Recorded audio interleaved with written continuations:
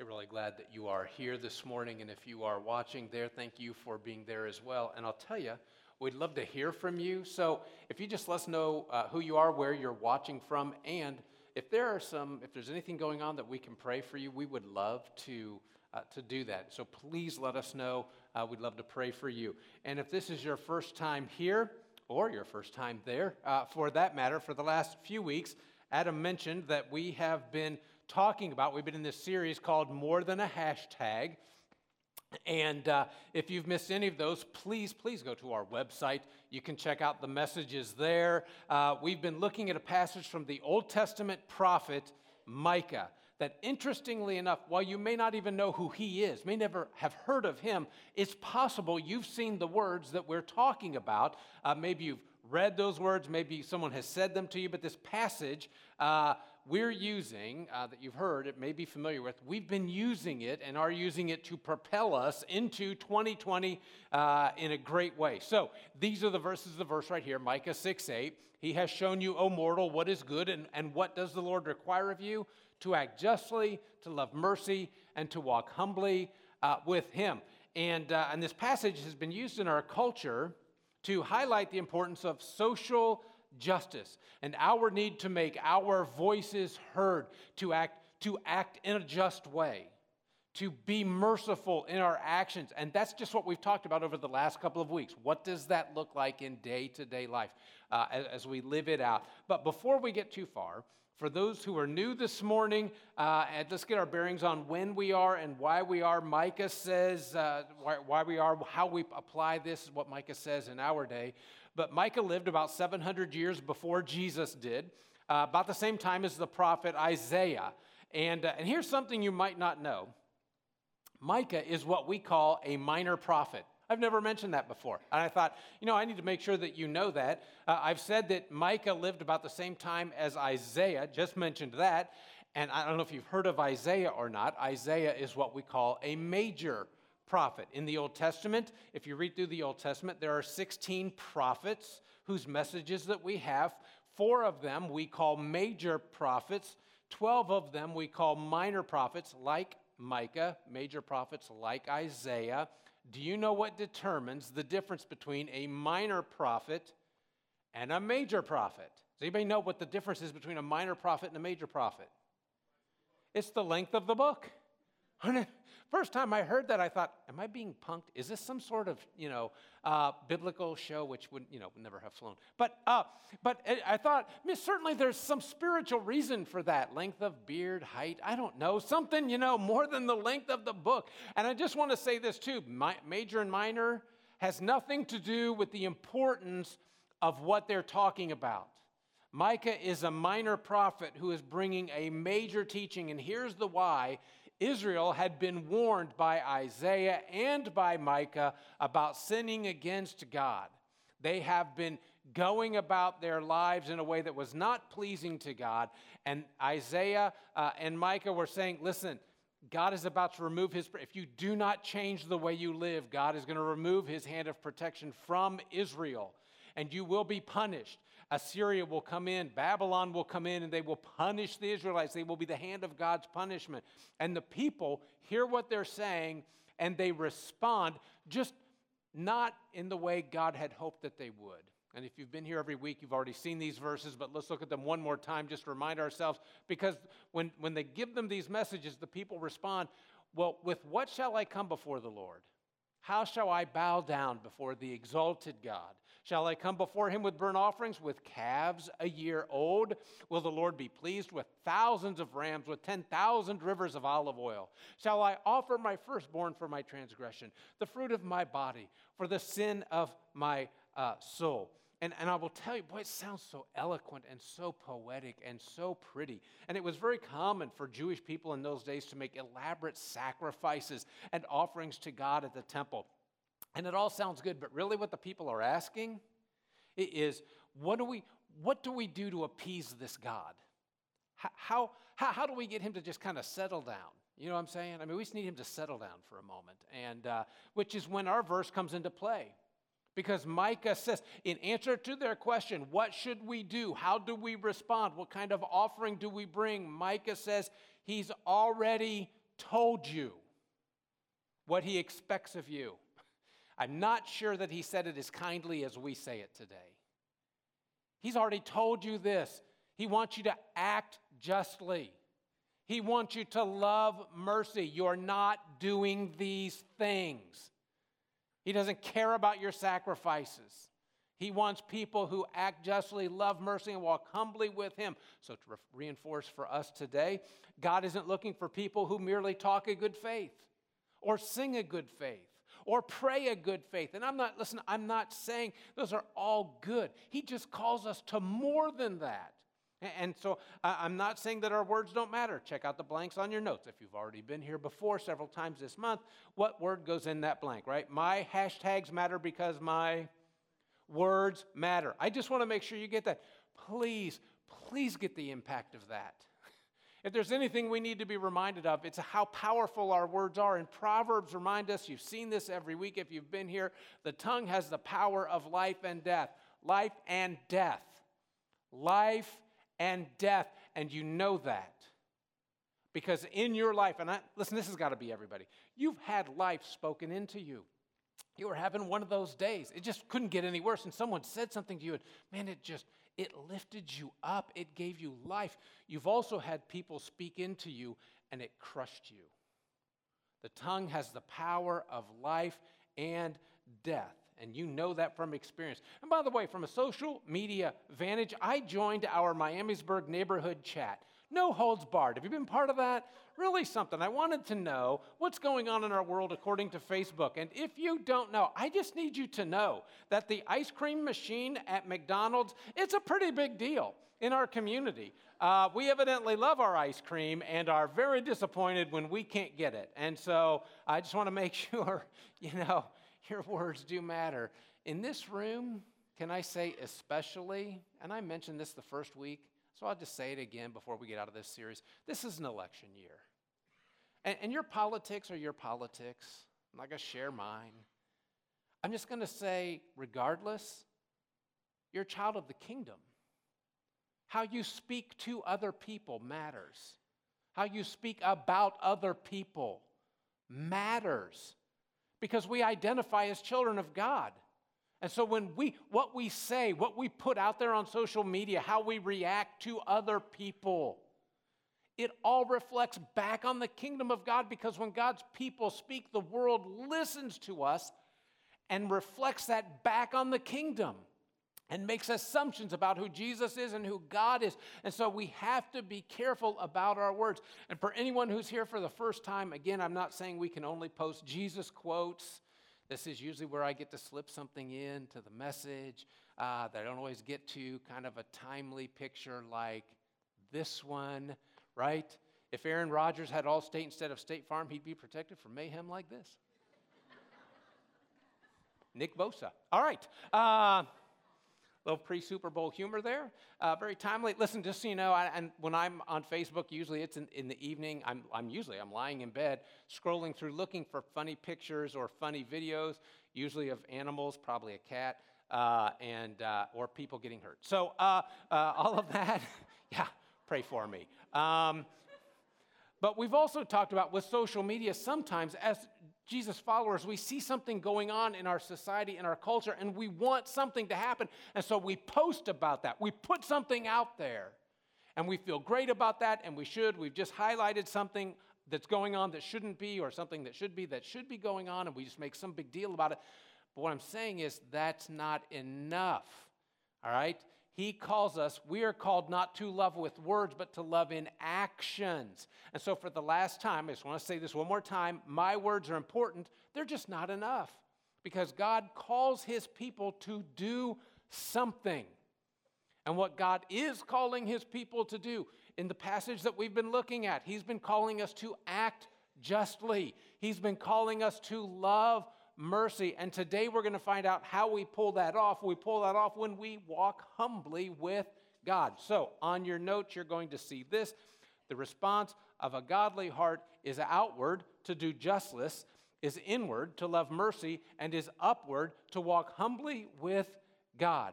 And this is so important to God, that we get reminded of this over and over again in Scripture. Look at Psalm 25:9. He guides the humble in what is right, and he teaches them his ways. Isaiah 66, the prophet reminds us, these are the ones I look on with favor, those who are humble and contrite in spirit and who tremble at my word. And it's not just Old Testament, it's all over the New Testament. Paul writes about this as well in Ephesians. He writes to the church, as a prisoner for the Lord. Look at what he says. I urge you to live a life worthy of the calling that you have received. And the very first thing he talks about, when I urge you to live a life worthy of the calling, the very first thing is be completely humble.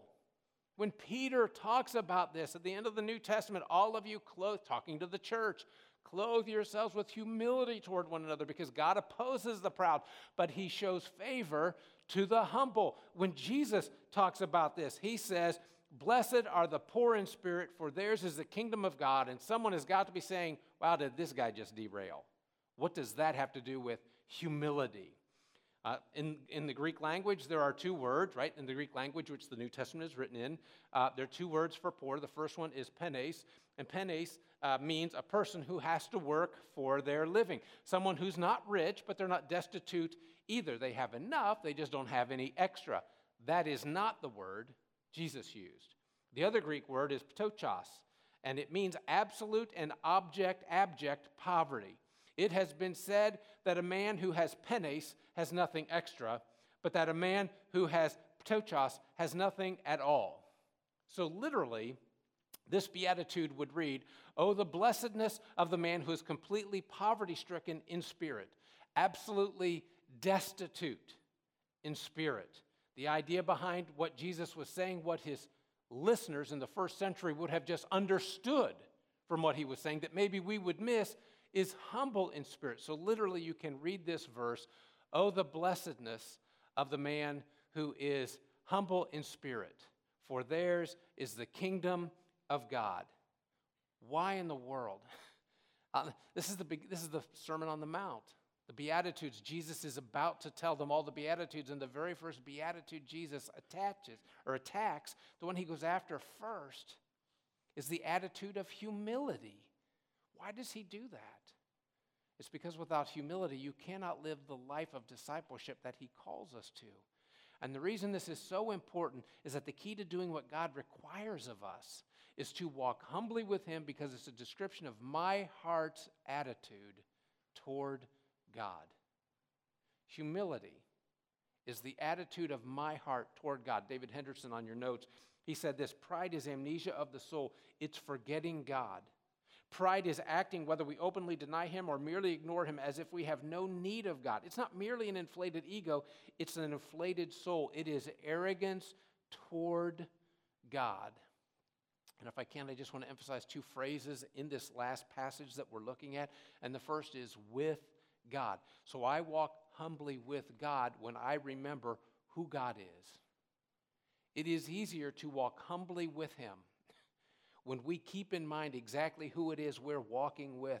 I love it. Years ago, Bobby Kennedy was the Attorney General of the United States. He spoke to a group of young lawyers entering into the Justice Department, and he said, I want you to remember, I was once a lowly Justice Department worker, but I became Attorney General of the United States of America due to hard work, perseverance, long hours, and the fact that my brother is the President of the United States of America.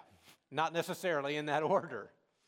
And I've shared this before, that one year in my Bible reading, and I've done this in subsequent years as well, but I focused specifically that year on what does the Bible say about who God is? Who does God say that he is? What are people in the Bible saying about who God is? And what's interesting to me is when I notice that you're highlighting, so on the YouVersion app, if we're friends, I can see what you're highlighting. By the way, I invite you onto the YouVersion, and I would love to be your friend there, and you'll get to see what I'm reading, I'll see what you're reading, I can see what you're highlighting. And this week, I just thought it was interesting. I noticed that Veronica Bucher highlighted a verse out of Job about who God is. Can you fathom the mysteries of God? Can you probe the limits of the Almighty? They're higher than the heavens above. What can you do? They're deeper than the depths below. What can you know? Their measure is longer than the earth and wider than the sea. I noticed that Casey Poor highlighted Job chapter 9 without warning, that's talking about God. God moves the mountains, overturning them in his anger. He shakes the earth from its place and its foundations tremble. If he commands it, the sun won't rise and the stars won't shine. That's how powerful God is. The one who asks you to walk humbly before him. I love Psalm 89. It's one of my favorite passages about who God is. Who is like the Lord among the heavenly beings? So picture all of heaven and all of the beings that are there. In the council of the holy ones, God is greatly feared. He is more awesome than all who surround him. Who is like you, Lord God Almighty? And I've said this before. I just want to make sure you get it. God has this high opinion of himself, and he wants you to have it as well. Back when I was growing up, back in the 70s, Muhammad Ali was the heavyweight champion of the world, and he was forever reminding audiences, I am the greatest, I am the greatest. And when he was on it, one time he was on an airplane, he was traveling, they were preparing for takeoff, and the flight attendant noticed he wasn't wearing his seatbelt. So she reminded him, please buckle your seatbelt. To which Ali very arrogantly said, Superman don't need no seatbelt. She said, Superman don't need no plane. Buckle your seatbelt, right? Listen, do you know why God calls his people to be mindful of walking humbly with him? It's because of how dangerous pride is. And maybe you're thinking, I would never be that arrogant, which, by the way, isn't the point at all. The point isn't merely not thinking about yourself too highly. It's about not thinking of God highly enough. It's not that you don't think enough of yourself. It's that you don't think of God highly enough. And here's the warning, and it's on your notes. Please write this down. Pride is generally invisible to those in its grip. You don't even know it when it's got you. In an article in Discipleship Journal, David Henderson suggested ways to recognize pride in our lives. Notice how subtle some of these are. A spotty prayer life, because I'm not actively relying on God. I'm unaware of my need for him today. It's nice that he joins me on my journey, but I'm blissfully unaware of my need for him. Weariness is often the result of trying to do more than God intends, which means I'm not letting him order my day. I'm taking charge. I'm not letting him take charge. Anger can mean I'm not trusting God's sovereign time and planning. I'm trying to force the plan, put him on my calendar. A critical spirit is the act of bringing others down to inflate ourselves, make ourselves look better, which means we're trying to make ourselves look good rather than make God look good or show other people how good he is. How you respond to criticism. How you respond. How do you respond to criticism? What does that say about who you are and how you see yourself? Listen, especially if we see any of those in ourselves, very practically, what do we do about that? You know, here's the thing. God has built this into who we are. It's the basics of our faith. It's what I told you at the very beginning of the year, first week. These are the 4 things that we're really going to help you with this year. Here's the first one. I walk humbly with God when I walk with God. Walking humbly with him requires that I walk with him. And I just want to explain why I'm highlighting that. Back in the 60s, a Japanese theologian, Kosuke Koyama, wrote a book, 3 Mile an Hour God. And he noticed that the average speed that human beings walk is 3 miles an hour. So when Jesus put on flesh and walked the earth, he walked at 3 miles an hour. He wrote, God, who is love, walks at 3 miles an hour. Koyama said, love has a speed, and that speed is slow. So walking with God implies that you're going to slow down to do it. Do you know how to walk with God? Walking will include, and maybe, by the way, if you're not doing this might be your next step. This is your next step. If you're not doing what I'm about to say, this is your next step. Walking will include slowing down to read and reflect on what he says to me every day. Every day, slowing down to read and reflect. Psalm 86 says this, teach me your ways, O Lord, that I may live according to your truth. Grant me purity of heart so that I may honor you. Jason Beaver, our student pastor, was sharing with us a recent survey from the Center of Bible Engagement. They polled 40,000 people from the general population, so not just church people, general population of people ages 8 to 80. What they wanted to find out was, how we engage with Scripture, how does it affect key areas of our lives? And I'll explain key areas here in just a little bit. But what they discovered, the main finding of their research, wasn't even anything they were looking for. They just stumbled upon it. But here's what they found. The survey revealed that when we are in the Bible 1 day a week, And by the way, for some of us here this week, if that's you, it could be right now. You've got the Bible app open, you've got your Bible open, you're looking at the verses on the page, and so this is your one day a week, right? And so when we engage the Bible 1 day a week, it has a negligible effect on the key areas of our lives, basically none. When we engage the Bible 2 days a week, it has a negligible effect on the key areas of our lives, basically none. If we impact the Bible or engage the Bible 3 days a week, there's a blip. So kind of a heartbeat. What they found, you can tell that something has happened, but it's not very much. But something has happened, kind of a little bit of a heartbeat. Here's the profound discovery they made. Weren't looking for it, but this is what they found.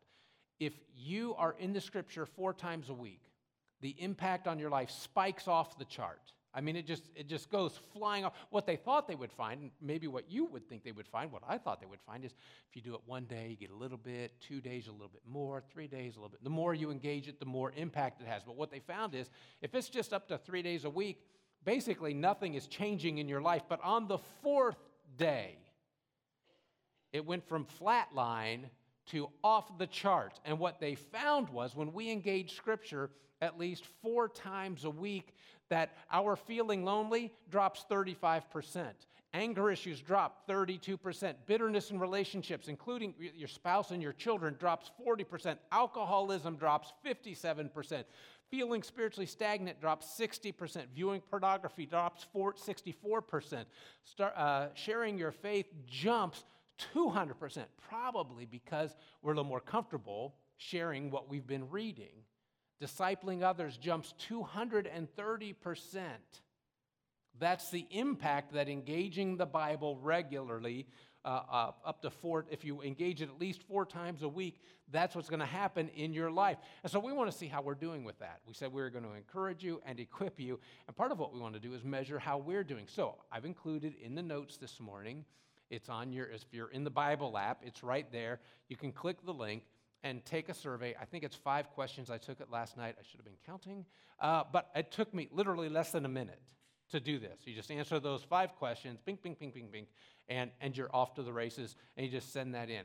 But also, you can, if you're not on the Bible app, if you want to, you can text survey to that phone number, and it will send you a link to this survey. If you are here this morning, please, we're not putting this on Facebook because we care about other people, but what we're trying to measure is us.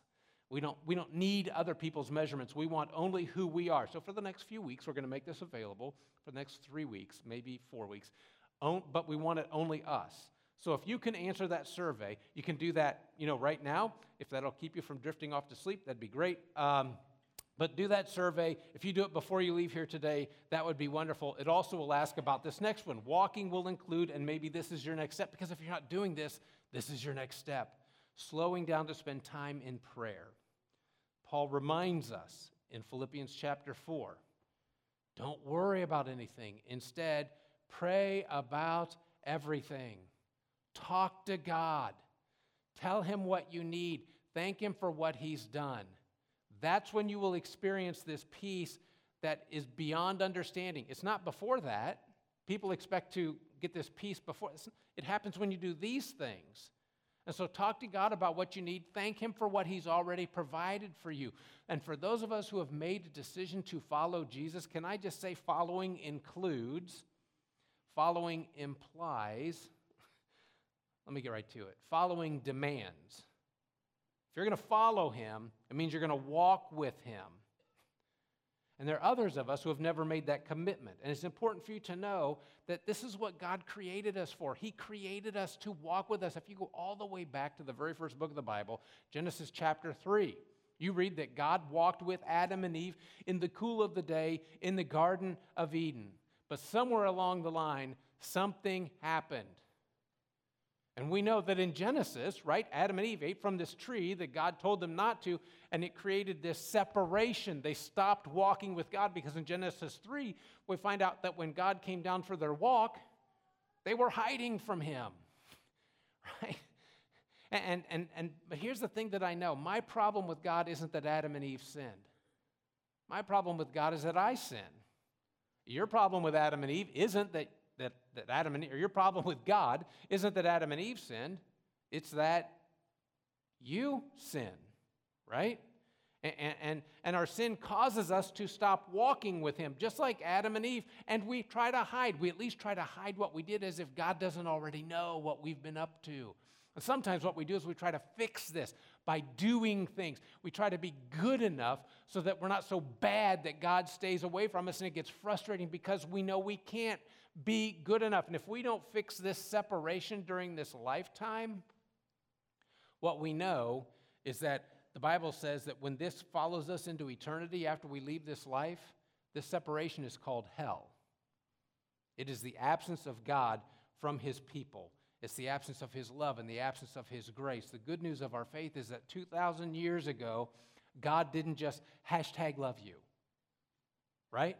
He didn't slap a bumper sticker on the back of his cloud that says, honk if you love people, right? That's not what he did. He actually sent Jesus to take care of our sin problem on the cross, which acts as a bridge to allow us to bring our relationship. It's God extending this relationship back to us, and there's only 3 steps. The Bible talks about 3 steps for us to get from one side to the other. And by the way, can you go back to that last slide just for a moment? Everyone in this room is on one side or the other. All of us. All of us at one time were over here. Some of us have made the trip, but there's still others of us who have not. And so the 3 things the Bible talks about are the steps that we need to take. One is we need to believe. Do you believe that Jesus is the Son of God, that he lived a sinless life, that he died for your sins on the cross, not because of something wrong he had done, but he died for your sins. 3 days later he rose, and now he is in heaven with his Father. Do you believe that? Because if you believe that, John 3 says that God loves you so much that he gave Jesus, so that if you will believe in him, you will not perish. If you trust him with that. The second step that the Bible talks about is repenting. And repenting just is a Bible word that means turn around, do a 180. You're heading in the wrong direction, so change direction, which is why in Acts 3 we read, repent and turn to God so that your sins may be wiped out, and there will be times of refreshing from God, which leads to the third step the Bible talks about, which is baptism, which is where we make this commitment of our life, our promise back to God, which is why in Acts chapter 2, when Peter's talking to the crowd of people and they say, what do we need to do? He said, repent and be baptized, every one of you, in the name of Jesus Christ for the forgiveness of your sins, and you will receive the gift of the Holy Spirit. If this is something you've never done, we'd love to help you take this step. A week ago, Thursday, Dave came over and was baptized. Last Sunday, Owen was baptized. This past Wednesday, Kaylin was baptized. And right now, out in our lobby, Jensen is ready to make that decision. Check out the screen. Jensen, I just want you to know that I'm so proud of you, and I love you. Please repeat after me. Okay. I believe that Jesus is the Christ, the Son of the living God, and I accept him as my Lord and Savior. Jensen, because of your confession and your desire to make Jesus the Lord and Savior of your life, you are being baptized in the name of the Father, the Son, and the Holy Spirit for the forgiveness of your sins, the gift of the Holy Spirit, and the promise of eternal life.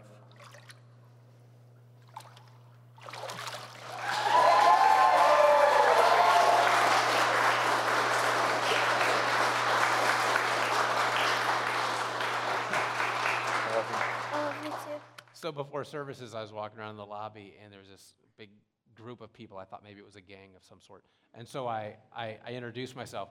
They're all of Jensen's family, aunts and uncles, grandparents, who came because that moment in his life is huge.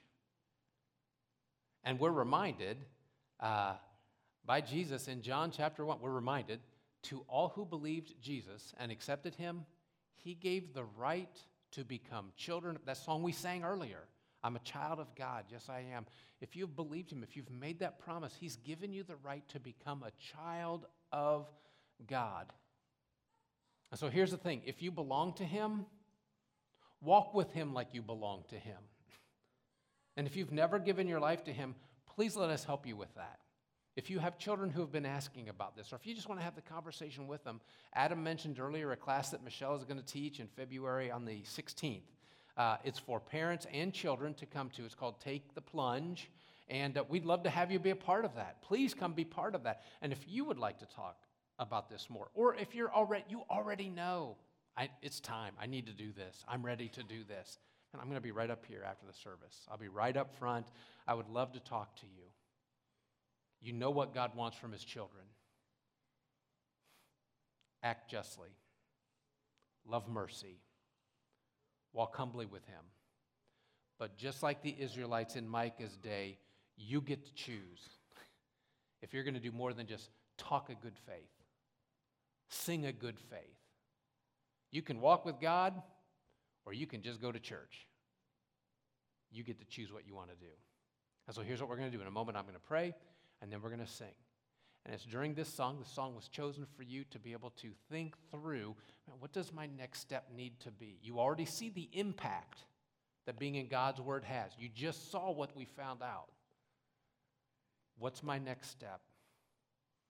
Am I going to take time to listen to his voice? Am I going to take time to speak with him and share my heart with him in prayer? Am I going to walk with him?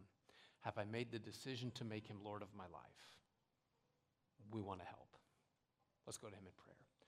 God, we do pray that you'll use the words of Micah as he spoke to the people in his day. And God, as you speak to us through them today, that we would walk with you, that we would choose to follow you if we have not, and if we have chosen, that we actually will walk with you. Following demands walking with. And so, Father, may we do that. Jesus, thank you for laying down such an easy example to follow, to watch and to see and to know what that means. And Holy Spirit, thank you for living inside of us and prompting us, moving us that direction that we might live in a way that shows we belong to who you are. So as we sing, may they be more than words. May they be a prayer to you and a prayer for us to be people who walk with you. And we pray this, Jesus, through your powerful name. Amen.